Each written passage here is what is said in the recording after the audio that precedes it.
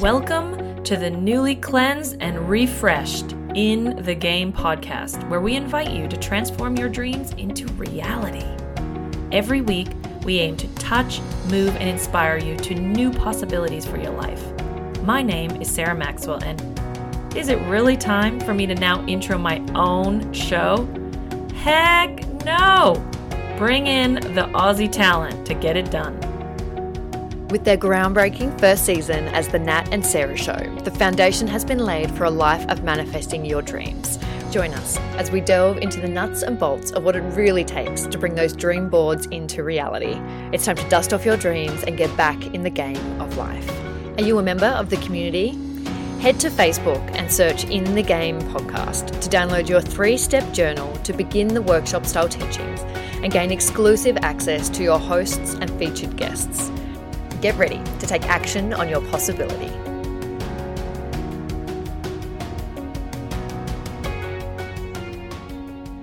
Today, we continue the conversation with a boxing champion and his incredible wife.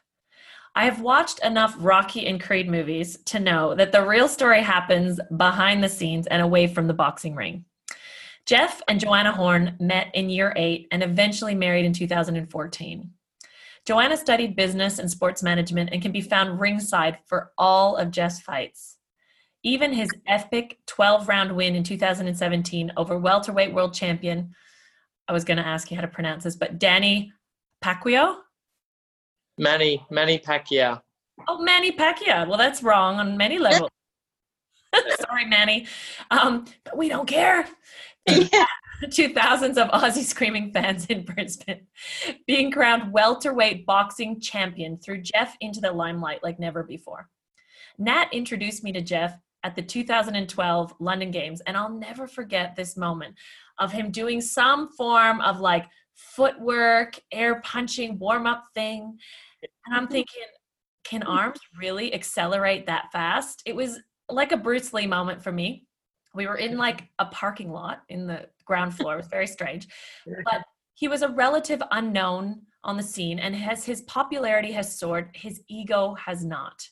His wife might have something else to say about it, but that's my impression. So I just love someone who, you know, the humility and understated character continues on no matter the success.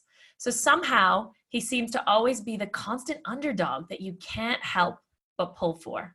I'm thinking maybe that's his strategy, but let's see. But then put yourself in the shoes of his high school sweetheart wife, who has never missed a fight, with 2 young kids at home, who probably liked it a lot more when he was a PE teacher. You're watching the man you love, the father of your kids, constantly being beaten in the head. And there have been some bloody matchups for Jeff. So she has been quoted as saying, "When I see him looking dazed up there, it's just soul destroying." Being on the other side of the ropes, not knowing exactly what he's feeling or if he's all right, because it's not just me now, it's our daughters, Isabel and Charlotte, who need him too. And she's even gone as far as saying, I told this to Nat last night, how would you like it if you had to sit there and watch me get punched like that? And I'm like, I'm going to like getting to know this woman. So someone who says that knows what a lot of us are thinking. So as COVID-19 hits the sporting community hard, Jeff's April bout has been postponed. And so the pressure mounts to not only, you know, from promoters, but to get this fight underway. But he also had a plan of retiring at age 35. So I cannot wait to chat to this unassuming couple while the child is asleep, the daughter's asleep. And I really want to get a 300-degree view of the entire life of a fighter. So, okay. I'm wondering who between the two of you is going to have more to say today. What do you reckon before we get started? I don't know. Depends who the questions are directed at. Probably Jeffrey. Yeah. Oh, Jeff's going to talk more. Okay. All right, Jeff. I'm going to make sure because the first question's to you, straight up. And I'm really curious. I want you, from your perspective, to tell the how you met story because I sort of think it wasn't exactly love at first sight, was it? No, it wasn't. Look, that's Joe's question. Not Jeff. This is for Joe. I thought it was for him. I thought you said Jeff. You're 2 J's. Sorry. Joanna. Let's go with that. Okay. Yes. So we were friends for most of our years at high school. He was probably more into my friend than me, and Nah. that was I fine. like the story already. I didn't like him, and then I don't know. Along came grade 12, and everything changed, and it was just kind of like, oh, who's this guy? It was like, I think we saw each other out of uniform, which kind of hit it off. It was like, hey, yeah, I think we you're went to not the bad. beach. Yeah. It is hard to get past the Aussie uniforms, I'm not gonna lie. So schoolies really did it for you, Joanna? Yeah, it was just like, I don't know, first day of schoolies, and yeah. There was a party before that, though, where we actually got together. So it wasn't quite schoolies. But we first officially started dating first day of schoolies. Okay. Mm. So to any parents out there, any parties, schoolies, don't send your kids. That's what I'm thinking. Everything was nice and innocent between you two. Nice friends. I don't even want to know. I didn't ask for details. Yeah. I'm sure people would like that, though. But I really want to hear a little bit about what your dreams for your life were. So growing up as a little girl, what were you into? What were the dreams or visions that you had for your life? So, like, I remember, because when I was younger in primary school and stuff, I was really sporty and, doing cross country and, field events and track events and all that sort of stuff. And I used to do little athletics as well. And I remember in like my year 7 yearbook, I'd written down that I wanted to go to the Olympics to compete in the walk, and I was just like, that's what I'm going to do. Well, I never got there, but that's okay. I still got there to go to see him. But yeah, and then I don't know. I think I've always just known that I wanted to have a family of my own and settle down, and yeah. Firstly, I am curious how somebody picks the walk. So how do you decide that that's what you're going to do at the Olympics? I don't know. I just loved it. Like when I was doing it, like at Little Athletics, I don't know. I was really good at it. And I guess it was just like, since you're good at it, you're kind of like, oh, I want to do this. Like I enjoyed doing it. Like it wasn't something where I felt like, oh, this is so hard. Like it just. So she was trying to choose the easiest thing to do. No. No. A little sledge there, Joe. But your Olympic, I actually want to talk about this for a second, because my dream growing up was also to go to the Olympics. And ironically, I ended up going to a lot of them, but not as a competitor. Mm-hmm. And so your story mimics mine in that this podcast is a lot about manifesting your dreams. So I like to make light of it in the sense that you got to be really specific. Yeah. About what your dream is. Because I went. Yeah. Yeah. But there was a couple things missing. Like we had other ideas as kids. So I think that it's in a playful way. It's very interesting how getting really specific about what you want matters. Yeah, definitely. That's a lot to do with the goal setting and having those little goals of how you're going to get to that last point. Because a lot of people do, as you say, go, oh, I want to be this, but then how do you get there? What is that like? You don't actually like. Okay, Jeff, tell us what it's like. So were you always a boxer? Did you do lots of sports growing up? And how did you choose like boxing as the one that you were going to create really specific, steps to accomplish? How did this whole boxing thing start? Look, as from a young age, I was all soccer or football. I always wanted to be a professional football player. It's very difficult, obviously, to become one of those. I probably didn't have the skills that needed for that, and I kind of figured that out at about age. I think I was 17. I tried out for a side in Runcorn in their first grade side, and I don't think I got picked. And I was like, well, this kind of destroys my dream, because if I'm not picked at this age, I kind of need to find something else. And that's where I went to.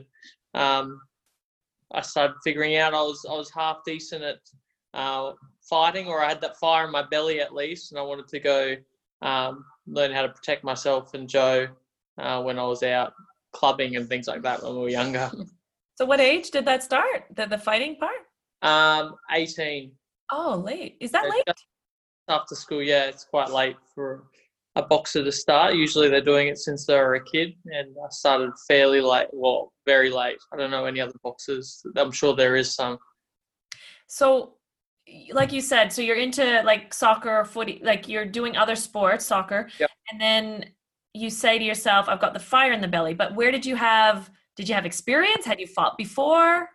I think that came from probably getting bullied in school a bit too, and I got into some fights during school, and I didn't do too well in them. I got beat up, and I was kind of very frustrated because I had that feeling about myself that I did have the strength, but I think emotionally I was kind of, as soon as I got hit or something, I was like, oh, like I'm done, I'm finished. You kind of beat me.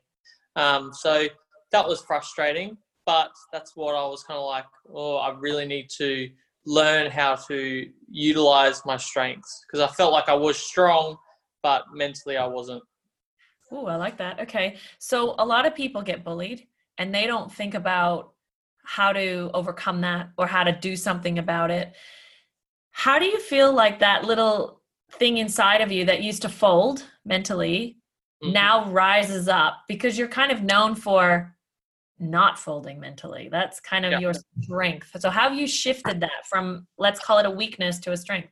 Yeah, I guess when you go to your lowest of lows, which is what I did. I had bad thoughts when I was a teenager, and I feel like I hit rock bottom in like around grade 10. I was just like, this sucks, life sucks at this point, and felt very weak. And I was like, well, I need to kind of pick something I was good at and start going at it. And that's when I started really getting into sport and trying really hard in soccer, even though I didn't make it in that. But I was very good at athletics, and I think I was athletics champion in grade 11 and grade 12. So I was very focused on what I could do athletically, rather than like with my grades at school probably weren't the best. So that's what kind of made me steer towards hoping to get a professional career in something. And I was aiming, as I said, for football, but it turned into boxing. So I'm getting a picture here. So school, you were challenged with the academic side of things, and so sport was your outlet to not feel so crappy, I guess. Yeah, well, I was good at it, so I wanted to do more sport than kind of sit in the classroom. And what about your relationship with Joanna and families? How did that shape into sport for you in terms of priorities? From the beginning? How did it say? Yeah, because I mean, obviously you guys got together, and then as you start to see, okay, it's not soccer, it's going to be boxing. How does a relationship prioritize into that kind of career? Do you see them going hand in hand, or did you feel like you were making choices, or what was going on?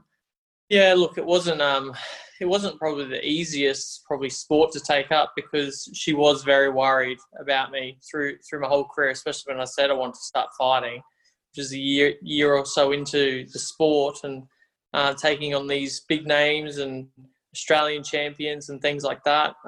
It was quite hard, and it was hard for me too. But look, we pushed through, and she would follow me and support me in that. And it started getting hard again when life started kind of flowing by, and we're like, well, I need to start earning some more money. Need to start.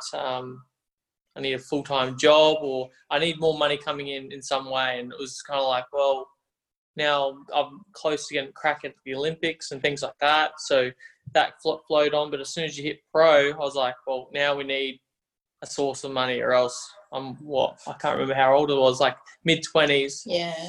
Not really too much to my name, and I need to kind of be fighting for something. So that's why I really went pro as well.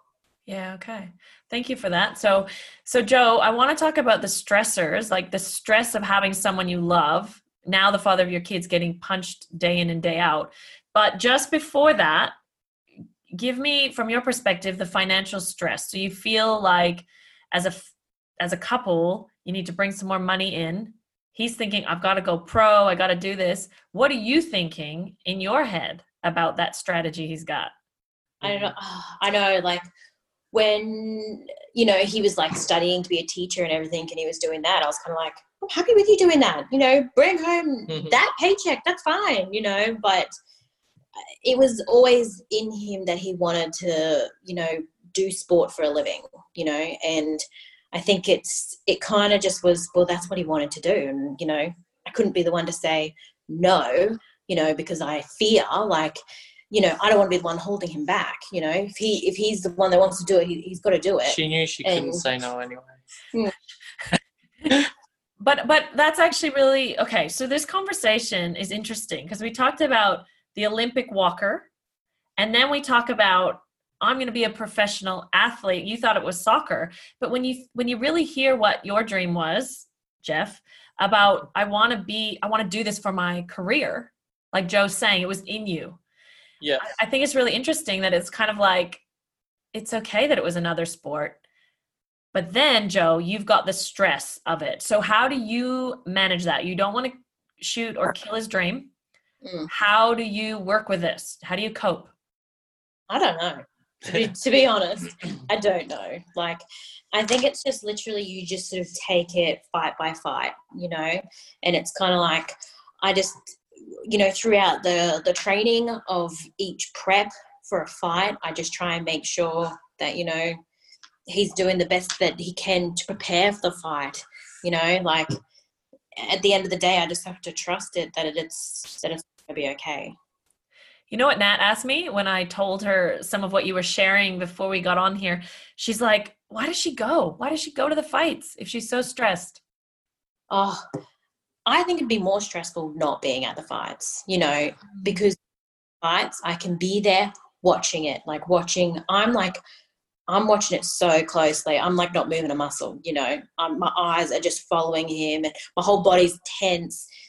And I'd much rather be there and then see at the end of each round, I can see him in the corner and I see, he's nodding his head or whatever, Whereas if I wasn't there and I was hearing it on the phone or something, someone telling me round by round, they're just telling me what they're seeing, whereas I feel like I can see so much more. It's always a fearful of the unknown. We have it, I guess, as parents as well. I cannot imagine how hard it's going to be when we get older and our kids can kind of just start driving and they're going out. And you're like, where are they going? What are they doing? Hopefully they're telling me the right thing. It's a fear of the unknown, not being there, be able to do anything about it. Good call. And I also, I totally get what you're saying there, Joanna, because I think when you're not there, the fear of the unknown, Jeff, what I think happens is we fill it in with like worst case scenarios. Like our mind, we're like doomsday. Yes. So if Joe's not there, you can imagine what she's creating, like too many movies, I'm sure, in her head as well. Exactly. Hospital death. Yeah. Your brain will just be like going way worse. And then if you can, if you could hear, I don't know, someone's got you on loudspeaker or something and you're hearing the crowd or something and you're not seeing what's going on. Oh my gosh. Who knows where your brain's going. So yeah, so much better to be there. So Jeff, you brought up the kids. What do they know about what you do? Isabel will occasionally find a boxing glove lying around and she punches me with it. But I don't it sees me kind of shadow boxing and she'll kind of do the actions as well. But I don't think she knows really. She hasn't really watched me fight, I don't think. No, I don't think we've shown her a fight, me actually fighting. So she sees me training and throwing punches and things like that, but normally not at someone. So do you think you're going to make it?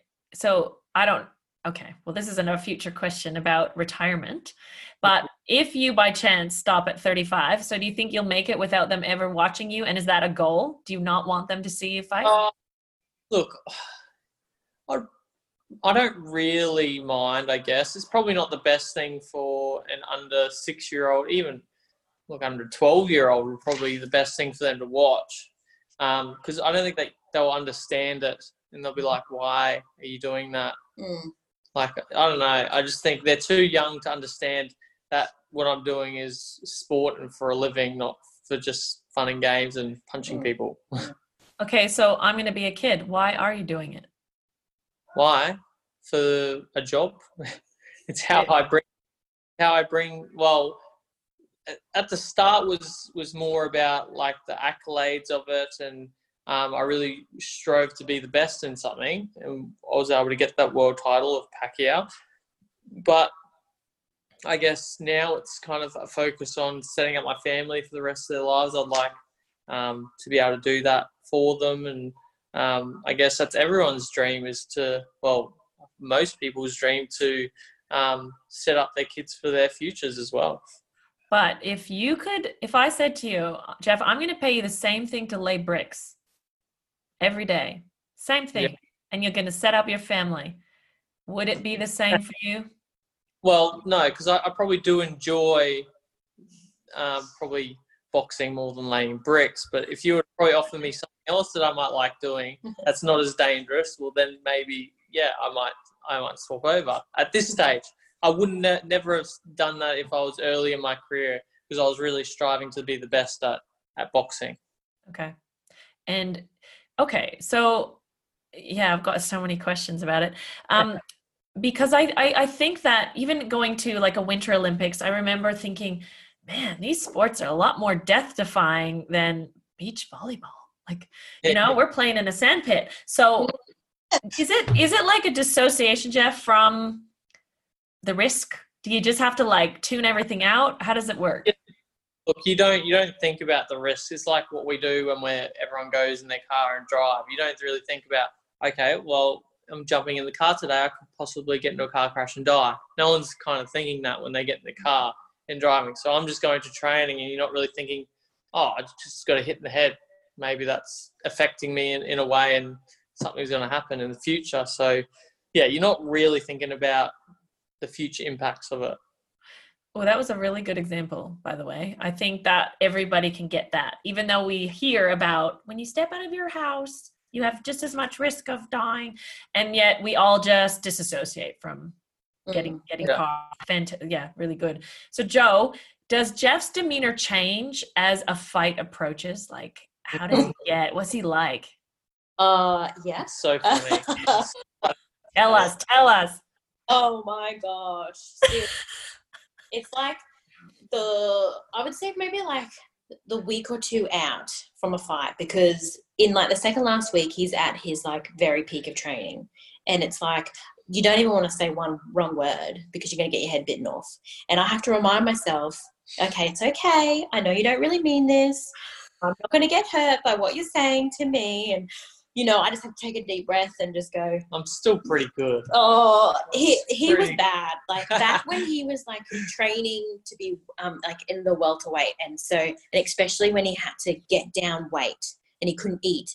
I remember the night before weigh-in, I would have to, and like say he was over in New Zealand, right? So he'd go train, do his sweat session, and I'd be up in the room, sitting at the window, eating my dinner, so I could get the smell of the food out of the room before he came back upstairs. And I was like, this is ridiculous. So yeah, he's like a woman on a bad diet. Yeah, exactly. Oh, I'm so glad we're talking about the weight thing, because again, in the movies, when we see people running with those special like vests on or garbage bags or whatever, is that what it's like, Jeff, to try to make weight?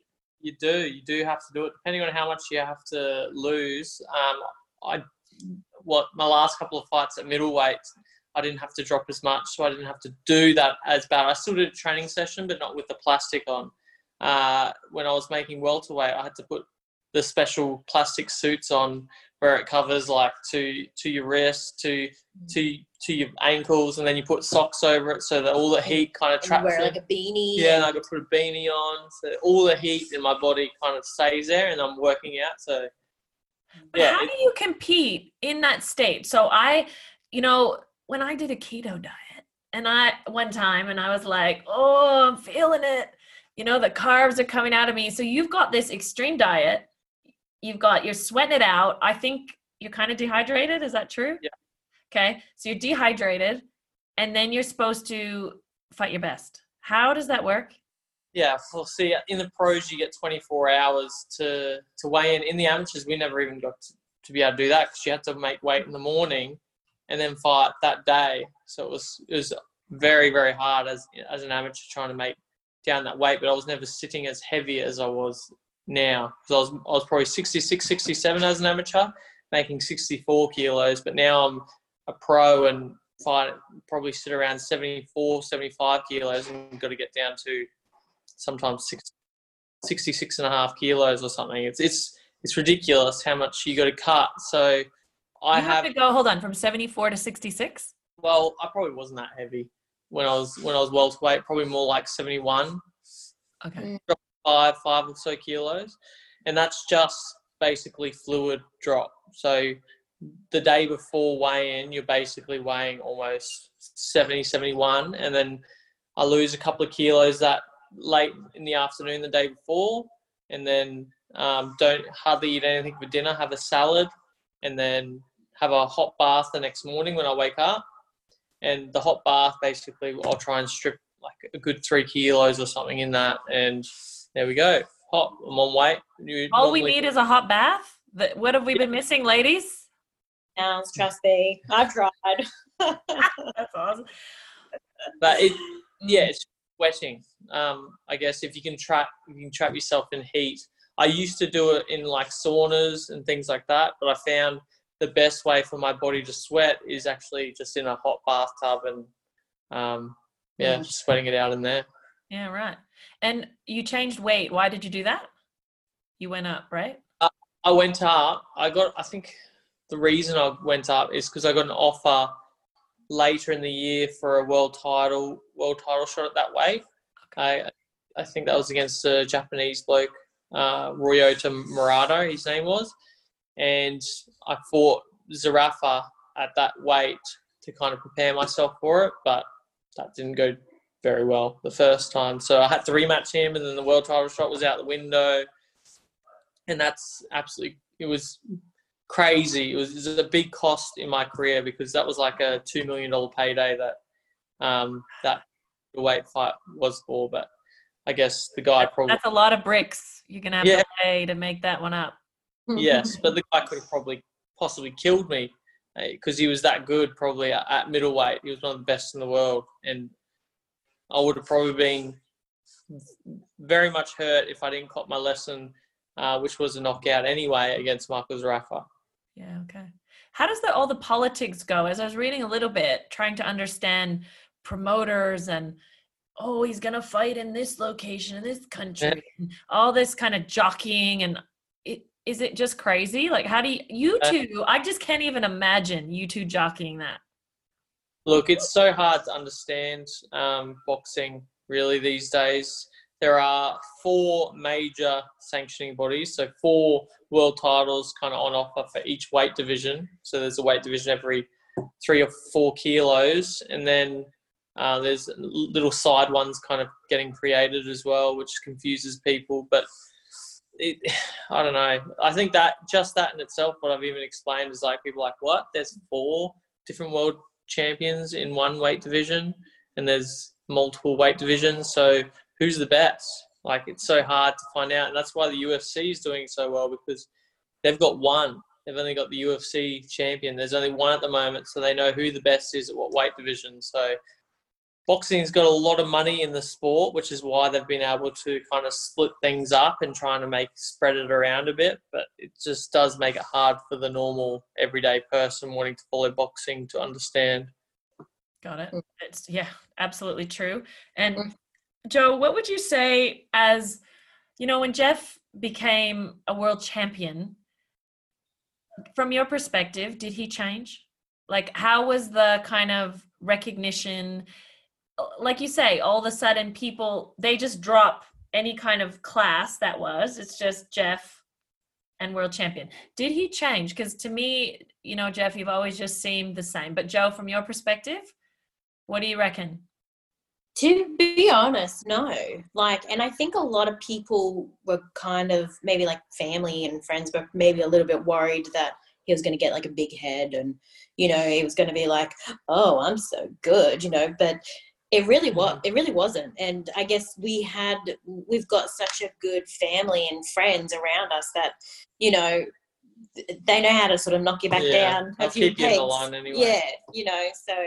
And like we both would never want to kind of, be like that anyway. I think we're so much in our own bubble that sometimes we forget what like the world sees him as. So when we go out shopping, you kind of sort of forget, and then people are like, oh my God, you Jeff Horn? Can I get a photo? And you're kind of like, oh yeah, we kind of sometimes just forget. Yeah. Does he try to get out of doing the dishes, like right after he wins? Does he think, hello, honey, did you see what I just did? Like that kind of thing? Oh, every night. No, That's not a world champion thing. That's just a Jeff Horn thing. No. That's I my make job. sure he does the dishes still and take everything. He doesn't get out of it. She cooks and I clean up. That's Yeah, we have that. Yeah, we have that. I grew up that way too. It's funny how when you just sort of like relay these patterns sometimes, the way you grew up. See, but I do the slave work. If I was ever alone or Joe left me, I wouldn't know what to do with myself. And I remind him that all the time. The sign of a good relationship, I think. I call that hypnosis, Joe. I do that to Nat. I say, your life without me would be terrible and boring. And I said it for like 12 years. And then one day it just like came out of her so naturally. Yeah. Yes, like they were her words. I love it. So, Jeff, are you surprised with the career you've had so far?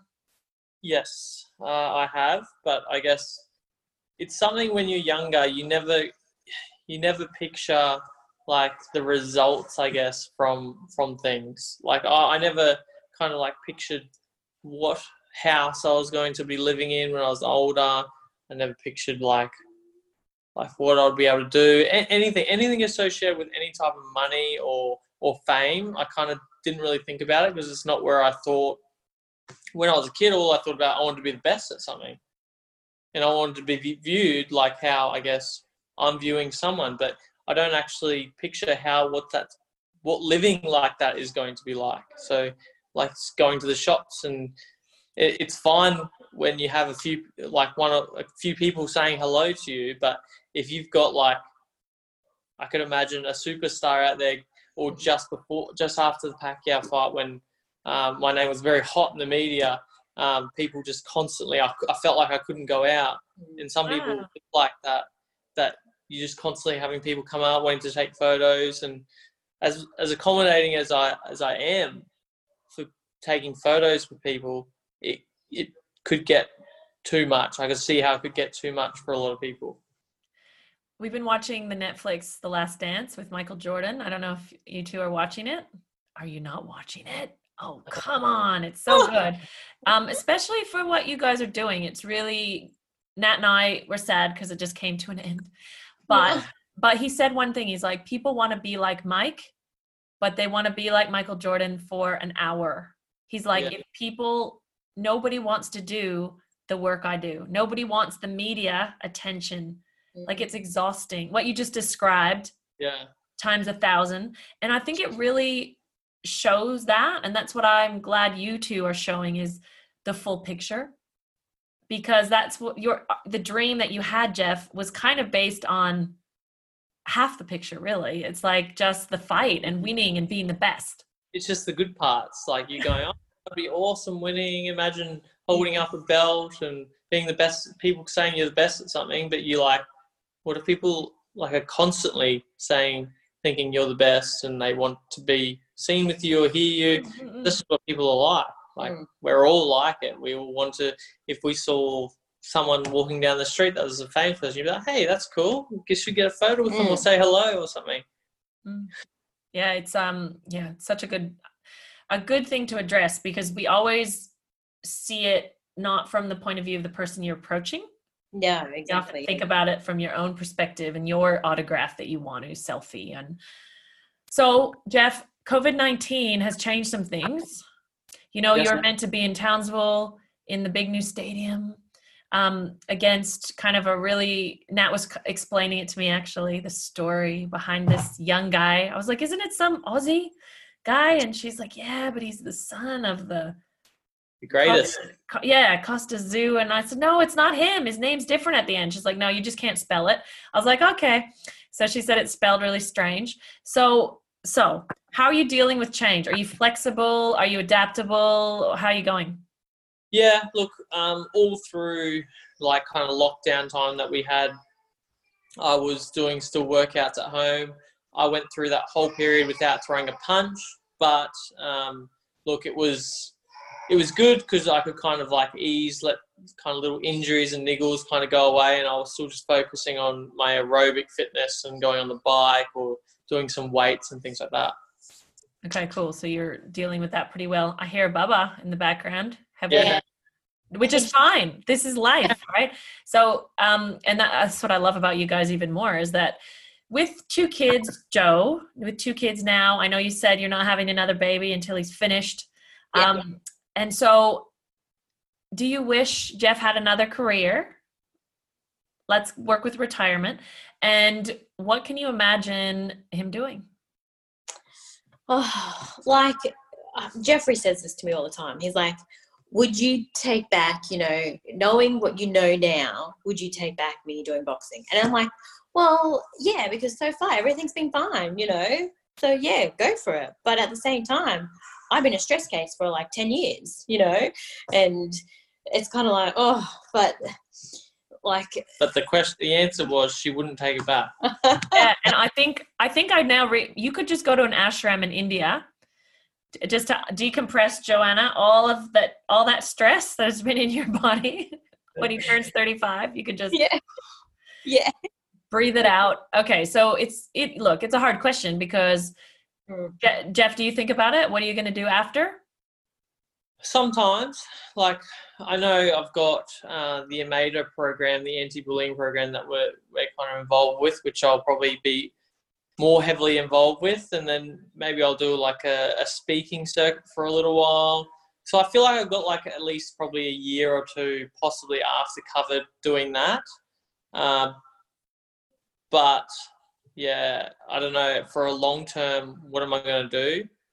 That is a very, very good question. And I guess I'm still kind of thinking, I don't know, but just let life do its course and I'll flow into something. I don't know.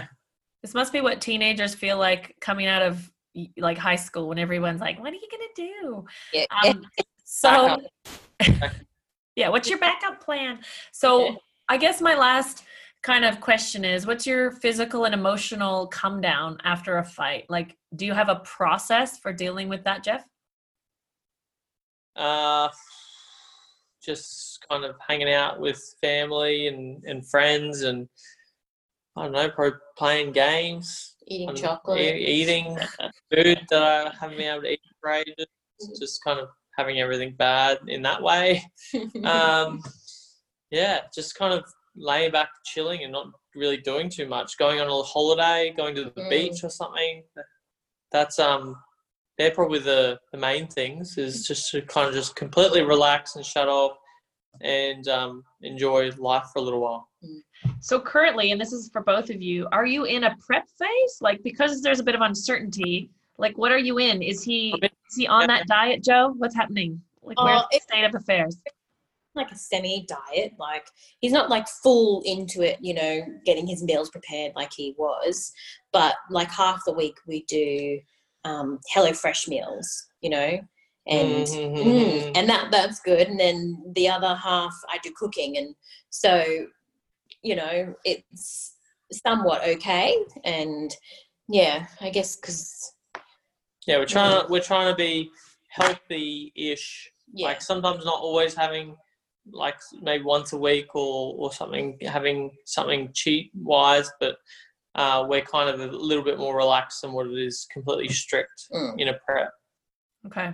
I think you should be sponsored by HelloFresh. I just got that. I said that, and she said it on camera. I was like, hello, HelloFresh. No, you should, because there's some weird thing there's something at the moment. They're sponsoring, who is it? It's some Aussie celebrity, and they're sponsored by HelloFresh, and they eat their meal with somebody else, another celebrity. So I was like, oh, Jeff could do that.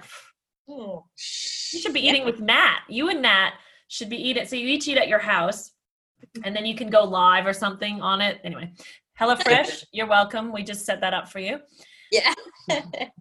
I just want to thank you both, because Nat said, it's going to take too long interviewing them because there's so many questions, and it's very true. However, what I love the most about you both is how you go back and forth, the ease that you have. I can tell you've known each other a long freaking time. Tell me about it. Yeah. Oh my, that was so beautiful, Jeff. You're going to get in trouble when you get off. But you're as real as we knew you would be, and thank you so much for opening yourselves up, because it's my deep belief that if we could just get people off of these pedestals that we put people on, we can all begin to live the dreams that we have for our life.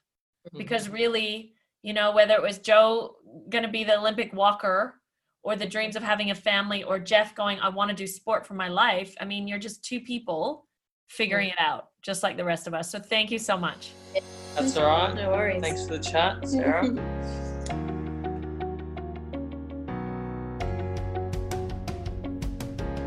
We so appreciate you listening to the show.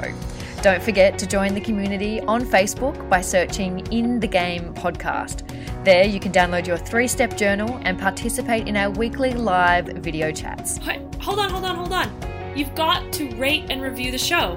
And I know all the podcasts are always asking this, and in the past, I wasn't doing it. And the reason I wasn't doing it is because I actually didn't know how to do it. So, open your podcast player and click on our show from your library, not the Listen Now. That's where I was going wrong in the past. So now that you know how to do it, when you go there, make sure you give us a 5-star review. 5 stars. And then click on write a review link to actually write a review so that you can tell other people that we're legit and even funny, maybe a bit serious. So if you want to recommend this to someone, you have to put your fingers on the keys and send us a review.